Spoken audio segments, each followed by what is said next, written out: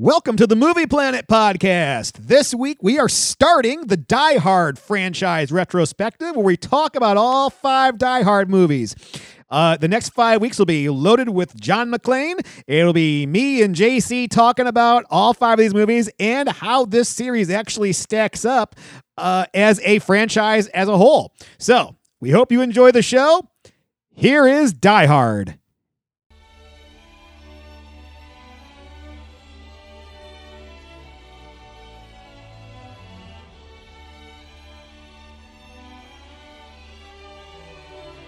With Joe. I wanted this to be professional, efficient, adult, cooperative, not a lot to ask. Alas, your Mr. Takagi did not see it that way, so he won't be joining us for the rest of his life. And JC. Just another American who saw too many movies as a child. Another orphan of a bankrupt culture who thinks he's John Wayne, Rambo, Marshall Dillon. I was always kind of partial to Roy Rogers, actually.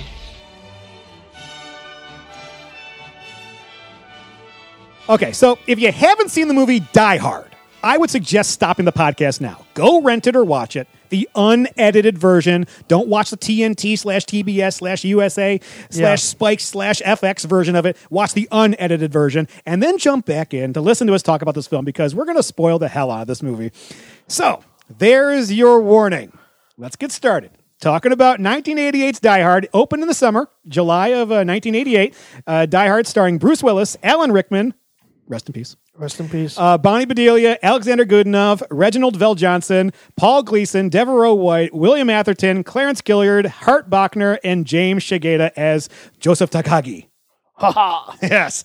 JC, was this a movie that you were looking forward to? Yes, it was. Again, as soon as I got put the DVD in, I realized watching it that I had only ever seen this movie on TV.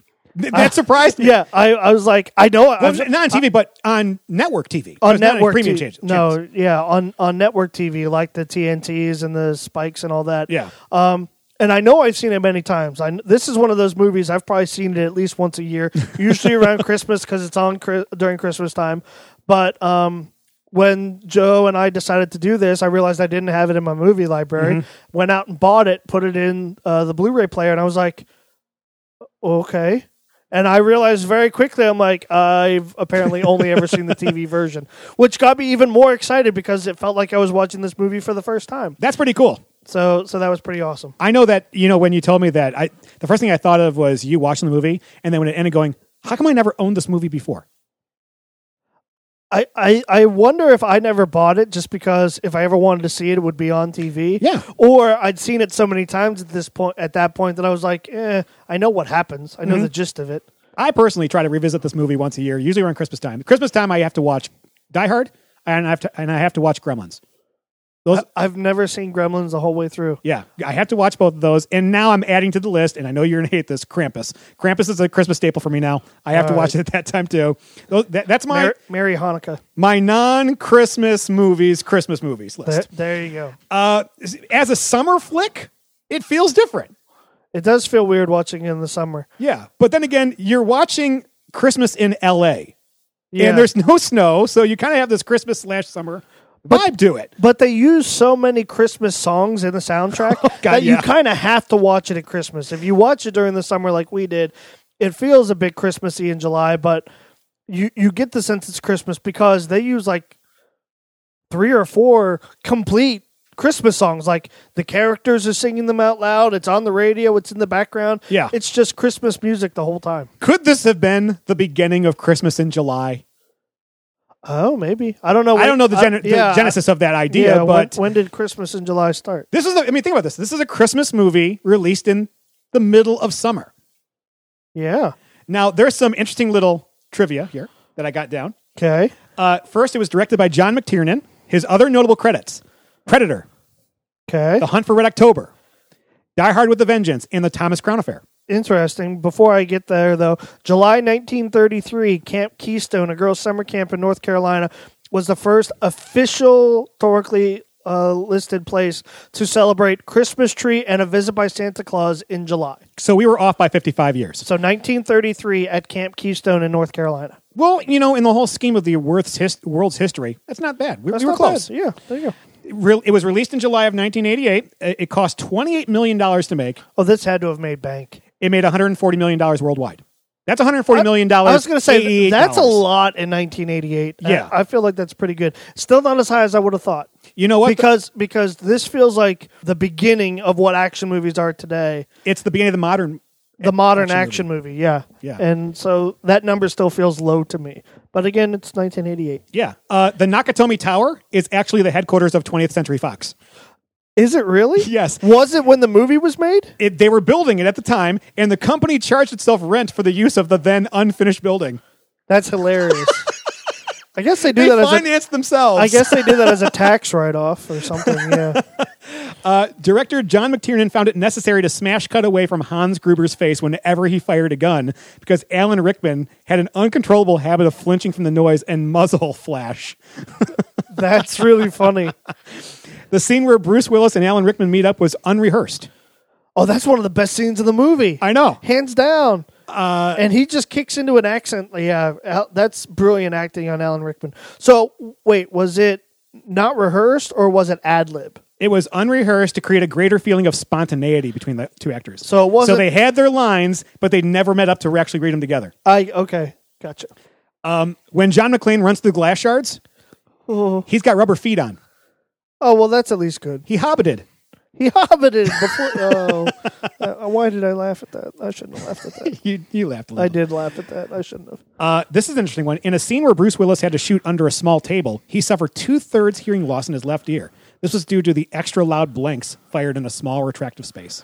Well, yeah, I was going to say he should have been wearing earplugs. When talking to Powell on the CB, John McClane tells him they have missiles, automatic weapons, and enough plastic explosives to orbit Arnold Schwarzenegger. Well, Arnold Schwarzenegger was originally considered for the role of McClane and had worked with John McTiernan and Joel Silver a year before on Predator, also from 20th Century Fox. Schwarzenegger and Bruce Willis, who are now both known for making action movies with a dark humor, later became good friends and worked on the Expendables movies together with Sylvester Stallone, who is also considered to play John McClane before Bruce Willis. See, I will say this, I don't think this movie is as good if you don't have Bruce Willis. Because one of the other great things, and I know I'm getting ahead, is the dialogue. Yeah. Like the way the dialogue is delivered, and Arnold Schwarzenegger's wouldn't have been dry humor. It would have come off as weird. Well, and Sylvester Stallone would have, it would have been like watching The Terminator or watching Rocky. This was an actor that truly owned the role. Yes, And I nobody agree. else could play him because No. here's the list of other candidates. Al Pacino, No. Gere, Oh, me. That would have been awful. Tom Berenger, Nah, that one I can possibly see. Berenger, yeah, I could see Tom Berenger doing it. Nick Nolte, No. Mel Gibson, Maybe. Harrison Ford, No. Bill Cosby. Oh, me. When the producers heard about Bill Cosby, they said no because they thought the audiences might think it was a comedy. Yeah. That was the only reason why they were worried about it looking like a comedy. And to be honest with you, there was a lot of comedic moments in this movie. Do you know what? I didn't know the Tom Berenger thing. Mel Gibson, yes, because he did Lethal Weapon so well.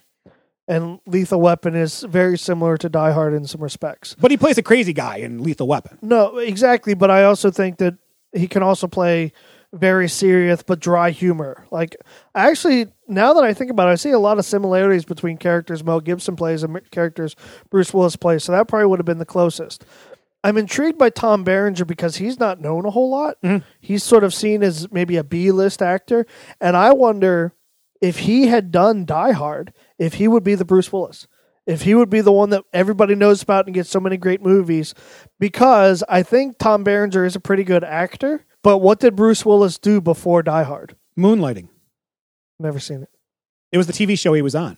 Yeah, I've never seen it. Which is interesting because, well, I'll get to that in a second. But he during the filming of this movie, at night he would go film Moonlighting. That's funny. He was kind of like Michael J. Fox did with Back to the Future, where he'd work on the movie Family during the Ties. day, do Family Ties at night. Yeah, okay. Finally, this was Alan Rickman's first movie. I did know that. I did know it was Rickman's first movie. What a great way to start. Oh, it's a great way. God, I'm so sad that he's gone, but he was such a good actor. We lost a really great actor with him. Yeah, and we'll talk more about Alan Rickman in a few, but there's also one more thing I forgot. There is one more thing. Roger Ebert, and you will appreciate this, Okay. was one of the few critics to give this movie a negative review. Okay. The main reason he gave us a negative review, because he hated the character of Chief Dwayne Robinson. I completely, yeah. But that think about character this. is so not believable. Because of that character, that side character, it's the main reason he gave it a negative review. Yeah, I agree. I can't do that. I can't say a side character is going to ruin an entire movie for me.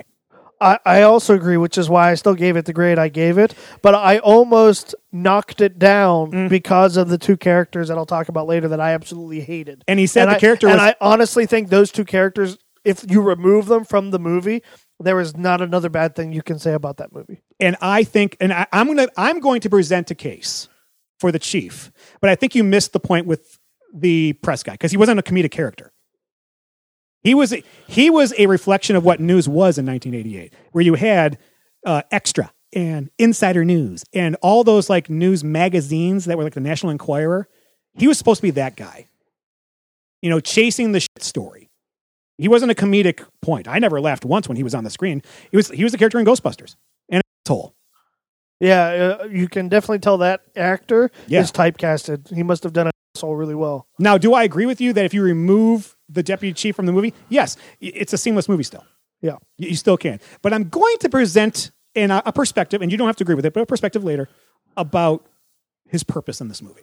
So we'll get to that. I think I know what you're going to say, and I already have a rebuttal. Cool. So other than that, here's the synopsis of the movie. On Christmas Eve, New York City police detective John McClane arrives in Los Angeles. He aims to reconcile with his estranged wife, Holly, at the Christmas party of her employer, the fictional Nakatomi Corporation. McClane is driven to the party by Argyle, an airport limousine driver. While McClane changes clothes, the party is disrupted by the arrival of Hans Gruber and his heavily armed terrorists, Carl, Franco, Tony, Theo, Alexander, Marco, Christoph, Eddie, Uli, Heinrich, Fritz, and James. The group seizes the tower and secures those inside as hostages, except for McClane, who manages to slip away. Gruber singles out Nakatomi executive Joseph Takagi and says he intends to teach the corporation a lesson for its greed. Away from the hostages, Gruber interrogates Takagi for the code to the building's vault. Gruber admits that they are using terrorism as a distraction while they attempt to steal $640 million in bearer bonds in the vault. Takagi refuses to cooperate and is murdered by Gruber. McClane, who has been secretly watching, accidentally gives himself away and is pursued by Tony. McClane manages to kill Tony, taking his weapon and radio, which he uses to contact the Los Angeles Police Department. Sergeant Al Powell is sent to investigate. Gruber sends Heinrich and Marco to stop McClane, who kills them both. Powell, having been greeted by Eddie, who poses as a concierge, finds nothing strange about the building. And as Powell turns to leave, McClane decides to drop Marco's corpse onto his patrol car.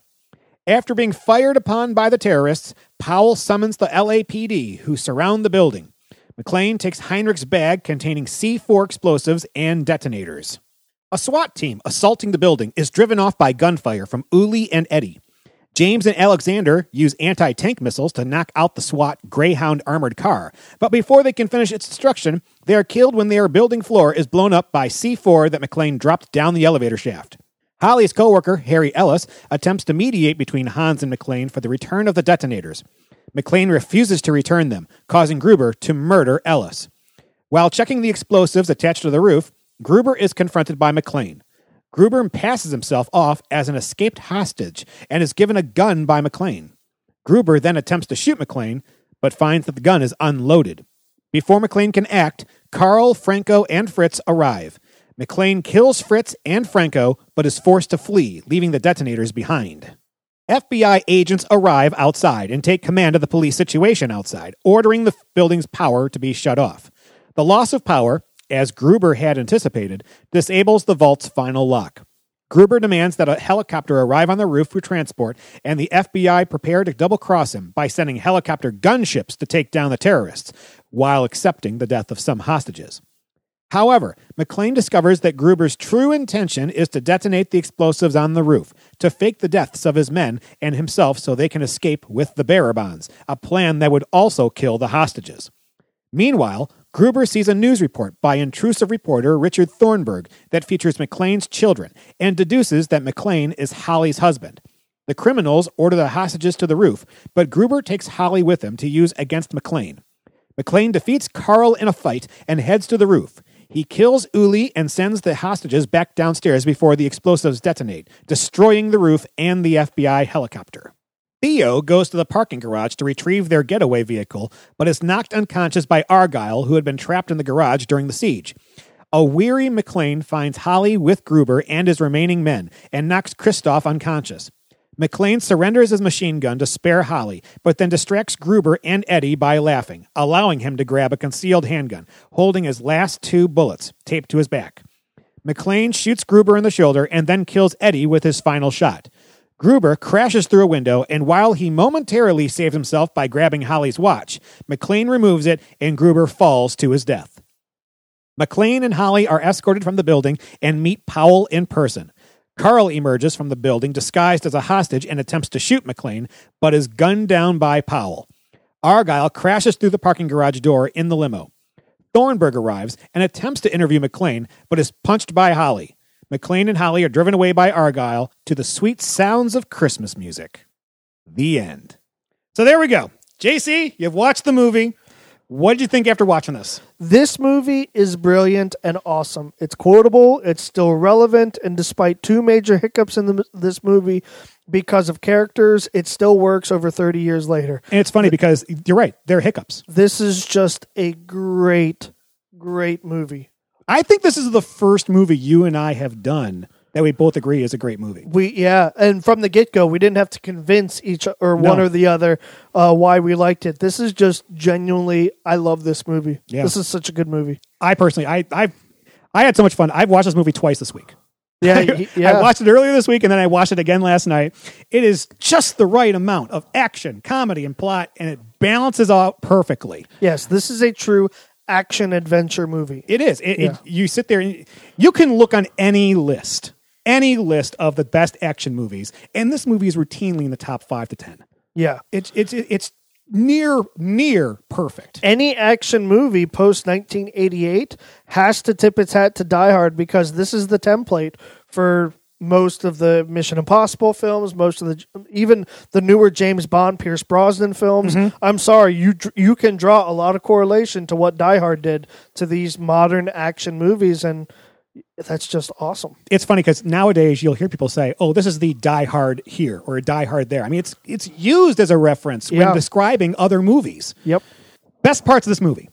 Best parts for me was first off the opening dialogue, the dialogue in this movie across. Joe made the comment to me before when I was talking about Ghostbusters. How do you not find this quotable? And I'm like, I don't remember the quotes. This is a movie where I remember so many quotes. Come to the coast. Come to California. Have a few laughs.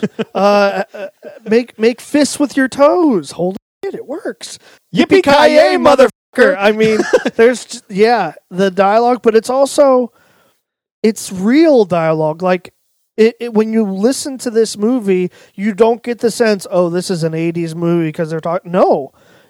Take this dialogue, insert it into a movie today. I mean, the only dialogue that doesn't work is when he's describing the limo because we don't have VHS stuff anymore and some of that stuff. But other than that, you can literally take the dialogue, insert it into a movie today, and it works. It's just, this is what people would say. The guy would talk to himself. John McClane would talk to himself and be like, think, John, think. Why didn't you fucking shoot him, John? Well, because you'd be dead too, fucker. It's like, that's great dialogue. I loved it. No, it's solid. I love the limo driver. Argyle. I loved Argyle. I thought he was hilarious. And Carl from Family Matters. Reginald Bell Johnson? Sergeant Powell. I loved him. And the scene with Gruber's fake panic attack is just great. When he first meets when he first meets McClane, that's just money. And the other thing I loved, and it's actually something I learned at some behind the scenes feature or something. Alan Rickman did not know his character was going to die by falling, and he thought he was going to be shot. And so when they, like, whatever harness he was in when they were shooting that, and they let him loose, that look of fear is genuine because he did not know he was going to be released and dropped down the set or whatever they did. I think he dropped it like 60 or 70 feet or something. Oh, I thought it was like 10 feet or something. But still, he did not know he was going to fall. So that look of sheer terror is a real look. And that's just, to know that and then to see it on film is just, that's great. So, Joe, what are your best parts? Things you wouldn't do with an established Alan Rickman today. No, you would not do that today. For me, the computer hacker, his one-liners, he shoots, he scores. they're so cheesy. But even more importantly, and I think this is very civil rights-ish, is that this is 1988. You have a African-American computer hacker. Yeah. When's the last time you saw this in a movie? Before 88, you didn't. Even today. Yeah, that's true. And this guy, you buy it. Uh-huh. You buy, and he's awesome. Totally legit. Everything he says is all subterfuge. He's also the one person that takes the mick out of Gruber. Yes. Like, he kind of puts Gruber in his place from time to time. I mean, the other Germans will yell at him and disagree with him, but this guy says, dude, you fucked this up. It's your fault. You could say that he's the second smartest guy in the room. Yeah. Let's see. The head of the police, and I know that he's a problem for you, and you'll get into that in the worst parts. But for me, you watch Powell, and he's all in. He help out the guy. And you got Doofus McGee, the deputy police chief, coming up, and he's going to take over, and he's Mr. Contrarian. Everything's wrong. We don't know who this guy is or whatnot. And he says the way that he delivers certain lines, you almost can see Paul Gleason's having fun with this. The scene between McClane and Gruber, when they meet up, when Gruber reveals him, right before they meet up, and then he reveals himself to be the bad guy. And the look on Bruce Willis's face when he tries to shoot him and the gun's not loaded. Oh, look at that. It's an unloaded gun. Yeah, that's great dialogue. God, there's so many quotable parts in this There really movie. is. I mean, the best part is Yippee-Ki-Yay Motherfuckers in like the top 100 of like American Film Institute's quotable lines. And it's only said, John McClane only says it once in the movie. Yeah. It's Well, Gruber says it the other time. He goes, Yippee-Ki-Yay Motherfucker. But Gruber, the way that his cadence goes, Alan Rickman's cadence in all this, I mean, he's almost as quotable as anybody else. Yeah, I agree. I love Ellis. I think Ellis is the perfect image of a yuppie in 1988. Oh, yeah. And when he's trying to negotiate on the phone, he's got that smart-ass look like, John, they're going to kill me. And he gives a look like, I got him now. And then they actually kill him. I was like, Yep. Good for you. Don't pull any punches. And you see that coming from a mile away. Yeah. I mean, it's, ladies and gentlemen. I say So that in good. class a lot. It's so good. Well, I've also used quotes from Die Hard in class, and not the swearing, of course. I'm not that kind of teacher. No. That's just me. But I have used, let's go to California, have some laughs. And like the students just look at me. Yeah. Like, They just stare at you like, what? I'm like, yeah, never mind. It was funny for me. Moving on. okay, the worst parts of the movie. JC, kill the reporter and the chief. Go. Yeah, the worst parts of the movie for me were the reporter and the chief. They are so stereotypical and so unrealistic that in a movie where, and I think one of the things you say are unrealistic is the actual like heist and all that, and I can see how that would work, and if you tweak it a little bit, that would still work as a heist today. Okay. But the reactions of the chief, the reactions of the reporter to me, and granted, I was younger. In 1988, when this came out, I was 5 years old. So maybe I just didn't know enough about the world. But to me, looking at it as a 2010 person, it's just bad. It's just stupid. It's archaic. It's so out of place and just stupid. Like, I can't even, like you say, it's funny. No, it's not funny to me. That's just stupidity. They were the most unbelievable parts of me for the film. Now, why the reporter? The reporter, because you say it was like inside, The chief I can understand because you could literally erase this guy from the thing. but you say, well, you can erase the reporter because what does the reporter actually do? The reporter makes it a national news story. Well, you would get that anyway because of the FBI coming in. But that's the thing.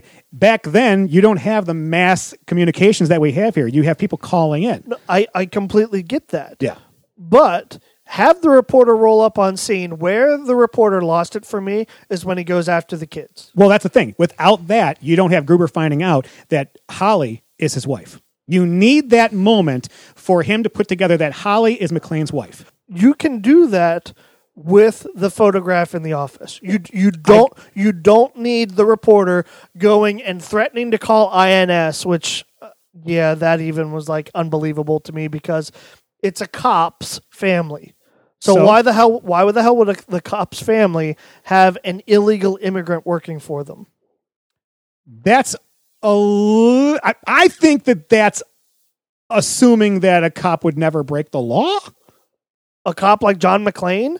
Yes, I am going to make that assumption. And is at the cop's house.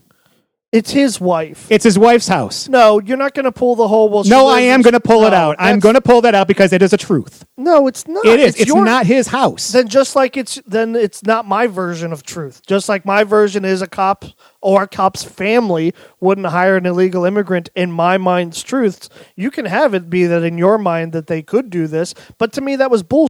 That's just lazy storytelling and bad storytelling in my opinion.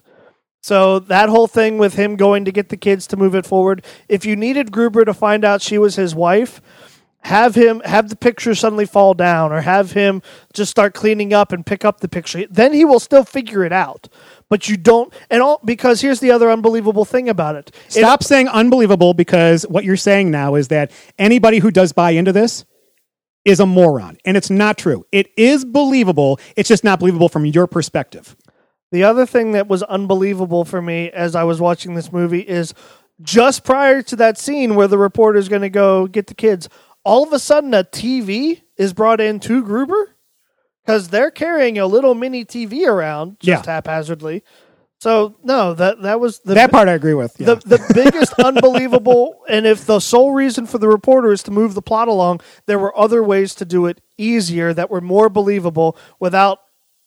And granted, I may have a bias because that actor just plays holes. Yeah, he's a little weasel. And as soon as I see him on the screen, I'm instantly like, why does he have screen time? Which I don't like to say that about other human beings because they're working, they're trying to make money. But he is just one of those characters, and I know we just saw Ghostbusters, but when you see him on screen, you're like, let him not be a bad guy because he's so typecasted that as soon as you see him, you instantly know that storyline. And if you instantly know that storyline, cut it out. Just don't use it. Okay. All right. So those are my bad things. I think you put up legitimate arguments there as to why you didn't like those characters, and I think that people need to take that into account out there. That these are characters that if you believe in what JC's saying, that you could remove these people and the story would still work, then it would be fantastic. Yes. Okay. For me, is it realistic? No. Not in 2016. But this is a period piece of the 80s now. And we have to remember, we have to take that into account. We have to take into account that in the 80s, cops could carry a gun on an airplane. They can still today. Marshals can. Marshals can, yeah, and so can He's cops. not a marshal. It has to be in their carry-on luggage, but as long as they say they have the gun, okay, yeah, you're right. They can't have the holster sitting. Okay, that's being nitpicky. I think. As far that's as not nitpicky. These are things that a 2016 audience would notice immediately. All right. The limo. Talking about the stuff in the limo. It's the 1980s. Yeah, that's what it is. It is. What are you going to say? That he's not going to play Christmas in Hollis either in today? Well, of course he is. That's 1980s. Yep. Coke in the office. The guy's snorting Coke in the office. And nobody's saying anything. It's the 1980s, apparently. This is what we saw from all of our 1980s office movies, if you will. There was always a Christmas party. There was always drugs and sex going on in all these 1980s business Christmas movies. They all. That is a staple of the 80s. I have yet to go to a Christmas party at a business, and I've worked for a lot of businesses that had these Christmas parties like this. That's true. You must have gotten gypped, dude. I feel really bad that I missed out on all this good loving and drug use. No, I was never a drug person, but but yes, for me, he mentioned earlier the heist. Okay. There's a lot of moving parts that have to go together to make this heist work. It is a bit convoluted at time. And I say at time because I think relying on the FBI to shut everything down, the power and everything, that's a leap of faith for him. But the gamble works. And I think this is the kind of character who would gamble on something like that. But what was his backup plan? Yeah, that's true. You know, most of the sites that you see now have corrected that. They usually have a backup, a plan B as to what's going to happen. But this one he doesn't. But for some reason, because it's the first movie that we're seeing that's of this ilk, we buy into it because it's fun. And again, it was the first to really do a complicated plan. Yeah. Like a complicated heist plan outside of take people, we want money. Mm-hmm. Yeah. And you know, the more I think about it, you're right. The William Atherton character, the press reporter, I can see only one reason to have him in the movie at this point. And that is, well, two reasons. One, because I feel that it pushes Holly into the light of Hans Gruber as to who she is. But also, he's in Die Hard 2. Oh, and I haven't seen Die Yes, Hard. he has Die Hard 2. And he has, ever since then, filed a restraining order against Holly McClane after she knocks the motherfucker out at the end of the movie. Which is fantastic. I did love that. Yeah, well, that was the audience saying, yeah, there you go, kill the guy, you know, knock him out. All the guys who are a pain in the ass get their comeuppance in this. They all do. I mean, even your deputy chief, once the FBI gets there, he's just another little kid on the sidelines. F you don't know what you're talking about. We're the Johnson brother. No, this is FBI agent Johnson. This is Special Agent Johnson, no relation. Yeah. But I think you made a point earlier that the police chief is needed to sort of to show the ineptitude and all this stuff. But I think if you get rid of the chief, the FBI can show that. The FBI can show that this is a big deal and all this stuff. Mm-hmm. And their lack of talking and wanting to follow the playbook, I mean, that shows the stupidity of law enforcement at times in wanting to stick to their SOP. Protocols? Standard operating procedures. Okay. That's what I was looking for. So you don't need a moronic, stupid, unrealistic chief to get that across. You can get that from the FBI agents. That's why I think the chief is just a worthless character. Because if he's supposed to be funny, it doesn't come off as funny. And if he's supposed to show ineptitude, that makes the police look very, very bad. Because I can't believe that a chief would actually talk to a officer like that, especially the officer that was first on scene. Usually the officer that's first on scene is, please give me everything you know. Tell me everything you know about what's going on. Right. And the chief shows up and says, yeah, we got this now, buddy. Fuck you. Mm-hmm. Not realistic at all. That's just pure bad storytelling. And for me, when I look at it, I think to myself, the deputy chief only knows what he knows on the ground. So you ask the guy that was there first. He should have gone to Sergeant Powell and said, tell me everything you know. Does he fills a role that was missing in Ghostbusters 1984. I'm intrigued where you're going with this because I have no idea where you're going. In Ghostbusters 84, you said one of your biggest problems was the 100% buy-in of these characters. Yes. This guy is not the 100% buy-in. He is not buying into Bruce Willis. And this is why I mentioned earlier, where I was like, I think I've got something that I want to throw at you just to think about. You don't have to agree with it, but we're all, Powell, the police, we're all rooting for you up there. We're all got you back. Not everybody. One person doesn't. And unfortunately, he's the one in charge, at least for the time being until the FBI gets there. And you need that contrarian attitude on the ground. We're going to do things by the book. And you're right.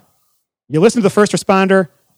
He's got all the details. But he has a right to be skeptical about hunches. I think he's a cop. What's your proof? It's just a hunch. That's if you're trying to get through the facts.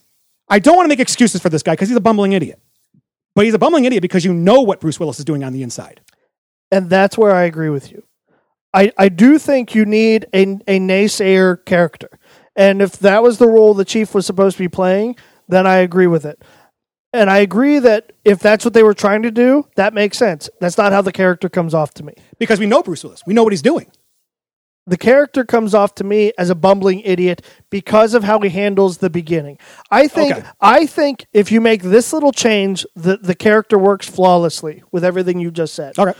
And he rolls up and he says to Sergeant Powell, what happened? He gets all of the information from Sergeant Powell, everything Sergeant Powell has to give. If he does that, then the skepticism is more believable. I love it. We agree. I think if he does that, then the chief doesn't come off as an asshole who doesn't know what the fuck he's doing.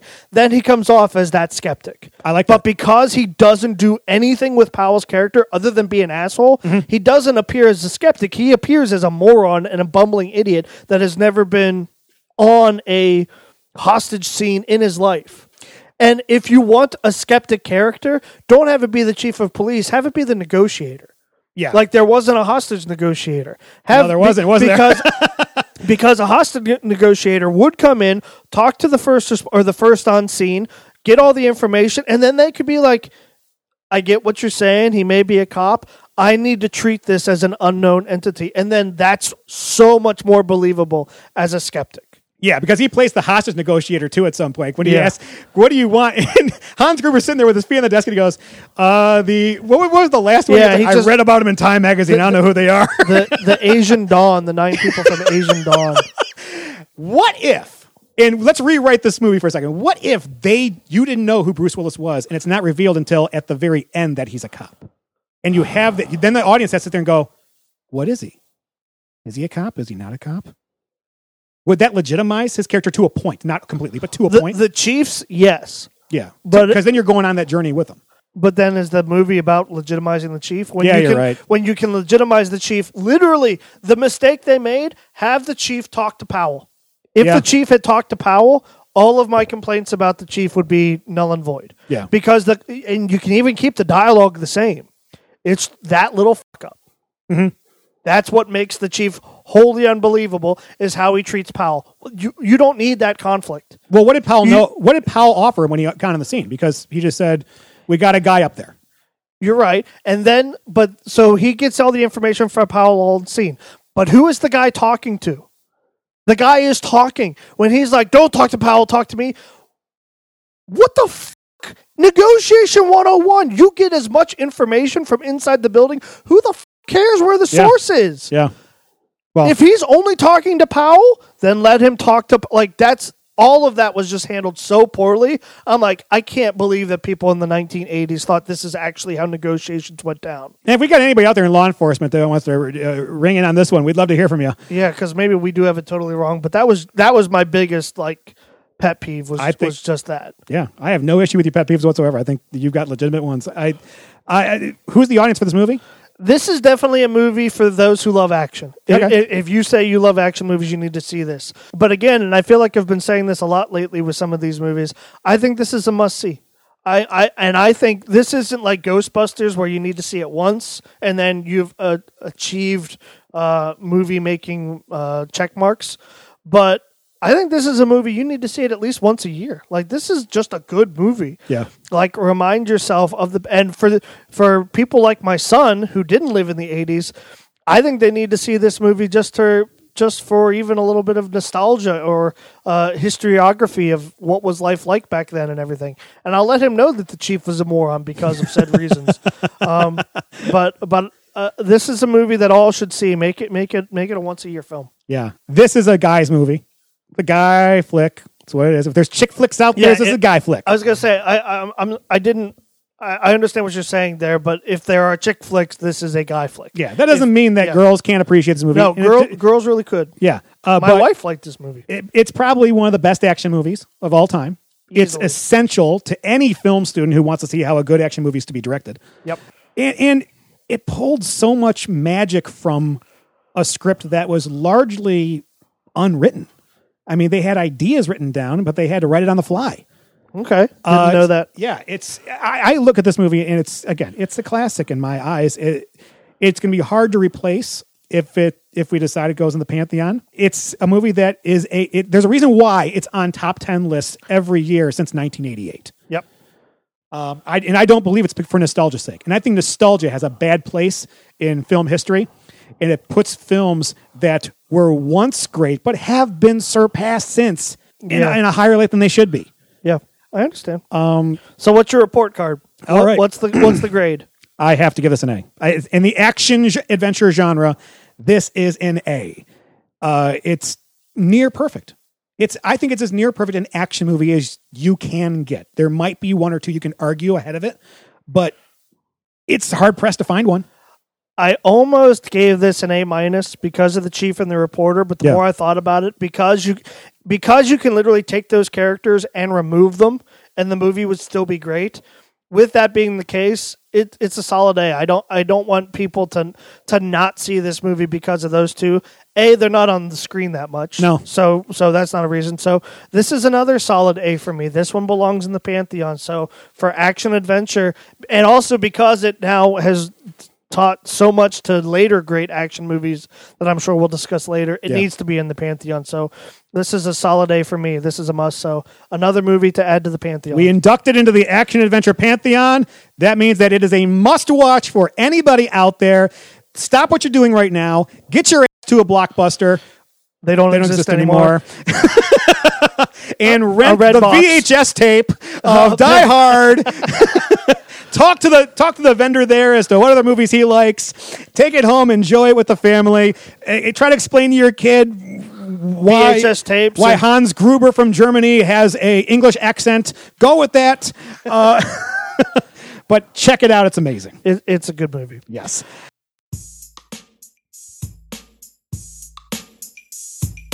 Well, that's all I got time for today, Movie Planeteers. You can email the Movie Planet using the address movieplanetpodcast@gmail.com. Don't forget to pass the word on to your friends about the show. Subscribe on iTunes, Google Play, Stitcher, Overcast, Podbean, or Spotify, and help the show get on its feet with a 4 or 5 star review.